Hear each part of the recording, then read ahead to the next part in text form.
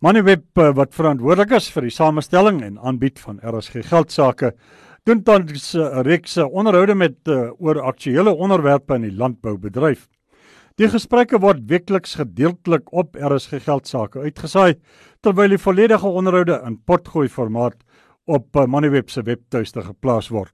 Dis www.moneyweb.co.za. Vandag is die kollig op die groeiende krisis in die binnelandse graanbedryf, waar rampdroogte toestande oor 'n wye gebied grootskaalse verwoesting saai. Op die lyn Graan SA se uitvoerende hoof, Jannie de Villiers. Goeiedag, Jannie. Goeiedag, Andries. Jannie, kom ons begin by die positiewe. Die land het die afgelope paar dae plek goeie reën gehad. Tot watter mate help dit die graanbedryf? Ja, weet jy, Andries, kom ons begin met die lekker deel aan die ooste kant van die land, wat ek nou gister redelik wyd gery. Dit lyk regtig eintlik goed as 'n mens dit vergelyk met die weste. Ek dink die oes wat daar op die land staan, die mielies wat aan die saad kom, miskien so gemiddelde oes, want hulle het nou 'n bietjie baie warm gekry, sien ek hier en daar as ek 'n wit kol in die lande gebrand. Maar die jonger mielies wat nou hierdie reënbuie gekry het, dink ek gaan baie lekker nou groei. As hulle nog 'n saartjie of 2 reën kry, dink ek kan hulle selfs bo gemiddelde opbrengs lewer. So ek dink aan die ooste kant van die land eintlik sommer 'n bietjie positiewe nuus vir ons. Dan wat die Vrystaat en die Noordwes aanbetref, het die nou reën geval. Ek het nou gehoor het 'n paar boeretrekkers in die lande gaan instoot. Jy weet, maar ek dink hulle weet dat daar's groot risiko's daaraan verbonde vir die ryp, jy weet, vroeg in die nuwe seisoen in die wintertyd. So ek dink tog daar gaan 'n paar pitte geplant word, daar veral bietjie sonneblom nog in Noordwes provinsie kan hulle dalk nog 'n paar hektare insit. Maar ek dink wat ons gesien het in die Noordwes Vrystaat en Noordwes is ons is nou in 'n rampsituasie. Ons hele spenskas is leeg, daar niks geplant, jy weet, van Botawil af suid, die hele Wesselsbron, jy weet, welkom toe Hoopstad, daai areas Bultfontein, daar's nie 'n put geplant in die droë lande nie. Daar's so hier en daar 'n bietjie spulpunte wat gewerk het, maar ek dink dit is ons krisis, dat ons spens is leeg. Wat is die jongste ramings, Jannie, wat vir jaar se mielieoes betref en die tekort wat daarmee gepaard gaan? Ja, ek dink op die oomblik, Andries, spekuleer meeste van ons maar oor wat is die situasie. Ek dink einde Januarie maak die departement weer 'n tweede intensies om te plant bekend, en dan kom die eerste produksieskatting eintlik maar eers einde Februarie uit wat die amptelike syfers is. Maar ek dink as 'n mens kyk na die hektare wat ons meen daar geplant is, dan lyk dit vir ons of ons maar weet minder as die helfte geplant het van wat ons beplan het. Nou kom ons sê met hierdie laaste bietjie reën dalk tot by die helfte. Maar dit beteken ons is in 'n scenario waar ons, jy weet, kom ons sê nie meer 1 miljoen of 2 miljoen ton se mielies moet invoer. Ons is nou beplan nou waar ons in 'n scenario van 5 miljoen ton is, en dan beteken dit die oes is maar min of meer die helfte van wat ons nodig het. Ons het so 10,5 miljoen ton in 'n jaar nodig.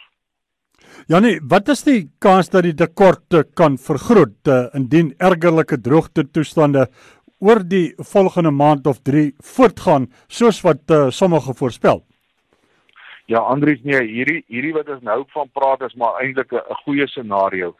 As die reën bly voortduur soos nou, jy weet, kort 'n bytjie hier en daar 10, 25 mm en so, en selfs meer, dan dink ek kom ons by hierdie scenario uit. As daar nie opvolgreën nou kom nie, dan gaan baie van hierdie mielietjies wat nou jy weet nog jonk is, gaan beslis vrek of hulle gaan maar 'n baie halfhartige oesie lewer, en dan het ons groter moontlikheid.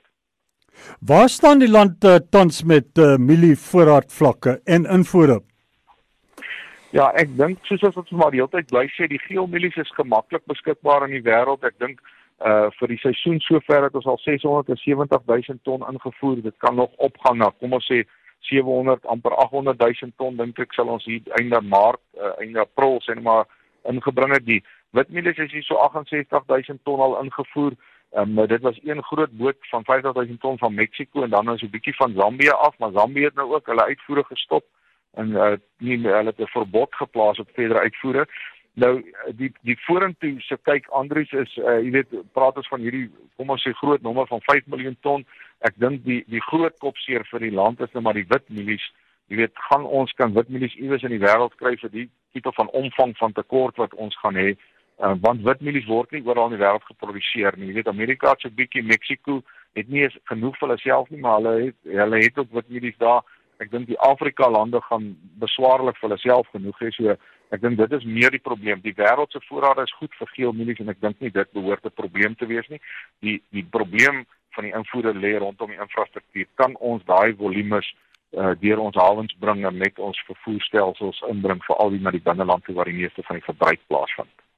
Janie, wat is die negatiewe gevolge van die swak mielieoes wat julle tans in die landboubedryf en die breër Suid-Afrikaanse samelewing waarneem? Andries, ek dink, jy weet, kom ons sê almal kyk nou vas teen die huidige logistieke probleem vir die jaar, jy weet, dat ons genoeg kos het. Ek dink as ons uit 'n, jy weet, van die landbouperspektief af daarna kyk, as Graan Suid-Afrika dan sê ons, hoe gaan ons seker maak die boere kan volgende jaar weer plant? Want as hierdie ouens nou 'n klomp uitgawes het soos lone en hulle kunsmis en saad en chemikalieë goed aangekoop, dit staan in die store want hulle was reg om te plant. Nou moet hulle daai goed begin terugbetaal in die paemente van die trekkers en die planters en al hierdie tipe goede. Is ons bekommernis alreeds het volgende jaar dat die boere dalk nie gaan lenings kry om te kan plant nie en dan het ons weer 'n tekortjaar. En ek dink dit is wat ons wil probeer verhoed. So die eerste probleem vir ons lê as produsente daarin dat ons die boere moet op 'n manier kry dat hulle weer volgende jaar sou kon lenings aangaan en plant. Dan dink ek die tweede ding wat ek maar gesien het soos ek hierdie platteland gery het, jy weet die boerderye en die boerderyomgewing hou maar die ekonomie in die platteland aan die gang oor die algemeen. Jy weet, ek sit en kyk na die samelewing soos die kerke word deur die boere befonds, die skole se mense wat daar is, jy weet, daar's 'n klomp van die besighede wat afhanklik is van die boerdery. Ek dink die plattelandse ekonomie gaan geweldige moeilike tye ingaan omdat die boere nie meer fondse gaan hê om te spandeer nie. Die ander ding is natuurlik die plaaswerkers, jy weet, mense sal nie wil sien dat die ouens afgelê word nie, maar ek dink as jy later nie meer kan betaal nie, kan dit ook 'n probleem raak en die werkloosheid selfs vergroot. En dan natuurlik as ons na die verbruiker se kant toe kom, jy weet die hele ding van so baie kos invoer, benadeel die wisselkoers, jy weet die hoë rentekoers en dan praat jy van baie hoër voedselpryse wat ons vir die volgende tydperk gaan sien. So dit is 'n klomp negatiewe goed, Andries. Die positief wat daaruit kan kom is dat 'n mens moet slimmer raak en jy moet nuwe planne maak, jou navorsing weer gaan opskerp en jy weet gaan kyk wat is daar wat ons meer kan doen om die droogte te hanteer en om hierdie tipe van voedselkrisisse in die toekoms te kan hanteer. Maar ek dink ons sien maar 'n moeilike jaar voor. Janie, ons is bewus van die Senwes Landboumaatskappy en Agri SA se droogtehulpprogram. Tot watter mate kan die graanbedryf hierby baat? Ja, ek dink meeste graanboere het maar 'n vee-komponent, jy weet 'n klompie beeste en so aan. Ek het gehoor nou na die bietjie reën te gisterand te sê 'n boer vir my nee, hy gaan in elk geval maar ietsie moet plant op daai lande want anders waai die wind al die boergrond weg. En twee is hy moet iets vir sy diere begin produseer dat hulle kan aan die lewe bly totdat die reën die veld herstel het. Want jy weet dit reën maar water, dit reën nie gras nie. So die gras gaan seker 'n maand of 2 vat om weer uit te kom op 'n manier en dan as die groeiseisoen omtrent verby is, ons by Maart maand kom. So daar is 'n bietjie jy weet hulp wat selfs kan kom van ouens wat nie meer vir die diere kos het nie. Jy weet ons hoor van boere wat hulle vee na die veilings toe vat en dan daar nie 'n aanbod nie en dan sê hy maar hy kan ook nie terugvat plaas toe nie want hy kan nie meer vir 'n kos gee nie. Hy het ook nie meer geld om kos te koop nie. Ek dink hy gaan 'n bietjie druk wees op die vee kant van die besigheid en ek dink dis miskien waar graanboere by kan baat vind. Ek dink tweedens, Andries, ons gaan moet na die regering toe gaan om vir ons te help deur hierdie krisis waarin ons nou is. En ek dink op die oomblik sit georganiseerde landbou maar oral daar 'n planne maak en te sê maar hoe gaan ons maak dat die boere volgende jaar ten minste nog kan plant en dat die grondpryse nou nie so val dat ons nie meer sekuriteit het om lenings te kan aangaan om vir die land kos te produseer nie. Ja nee, die staat het verskeie provinsies tot droogte rampgebiede verklaar. Tot watter mate syfer die staatshulp tans op grondvlak deur? Ja, Andries, ons het nog nie groot impak gesien van dit nie. Maar ons het gister gesprekke gehad met die minister en ek dink daar's nou weer verdere gesprekke maar ons gaan nou moet 'n voorstel moet kom. Ek dink in einde verlede jaar kon ons nog het ons gespekuleer is dit 'n ramp of is dit net 'n baie slegte scenario. Maar ek dink nou is die spekulasietyd daarvan verby. Ons weet dis 'n ramp. So ons moet nou as georganiseerde landbou gaan en sê in 1992 het die staat 3.5 biljoen rand gegee om ons voedselsekuriteitskapasiteit te behou vir ons land. Jy weet as ons daai geld omskakel vandag praat jy van amper 15 biljoen rand En dan moet ons na die staat toe gaan en sê, jy weet, dit is wat dit ons gaan kos, of 20 biljoen rand wat dit ons gaan kos, weet, hoe kan ons dit doen aan rente subsidies of oorlaatskuld of wat ook al ons kan doen, jy weet, miskien help om die lone te betaal van die werkers, wat ons ten minste kan hou en in diens kan hou.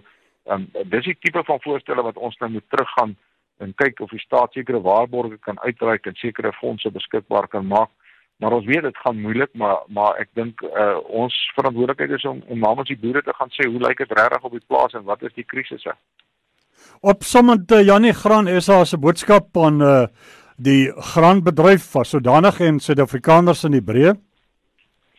Ja, Andries, ek dink die eerste ding is, dit is 'n realiteit, dit is 'n baie moeilike jaar wat vir ons voorlê. Ek dink ouens moenie emosioneel besluite neem nie, maar ek dink ons wil baie graag ook as georganiseerde landbou hoor by die produsente presies wat is hulle probleme, waarmee kan ons help en dat ons daai so goed as moontlik kwantifiseer en gaan daai hulp gaan soek, want ons verantwoordelikheid is om te sorg dat die boere op die plase bly en dat hulle kan aanhou kos produseer vir ons in die toekoms. Dis mos nou nie die boere se skuld dat dit nie gereën het nie. Ek dink ons wil seker maak ons goeie boere bly op die grond en dat hulle kan aangaan. En ons gaan met vennootskappe stig en met mekaar saamwerk en slimmer werk om te kyk wat kan ons doen om die situasie in die toekoms beter die hoof te bied. Dit was Graan SA se uitvoerende hoof, Jannie de Villiers. En die volledige gesprek, die kan op Moneyweb se webtuiste www.moneyweb.co.za gehoor word.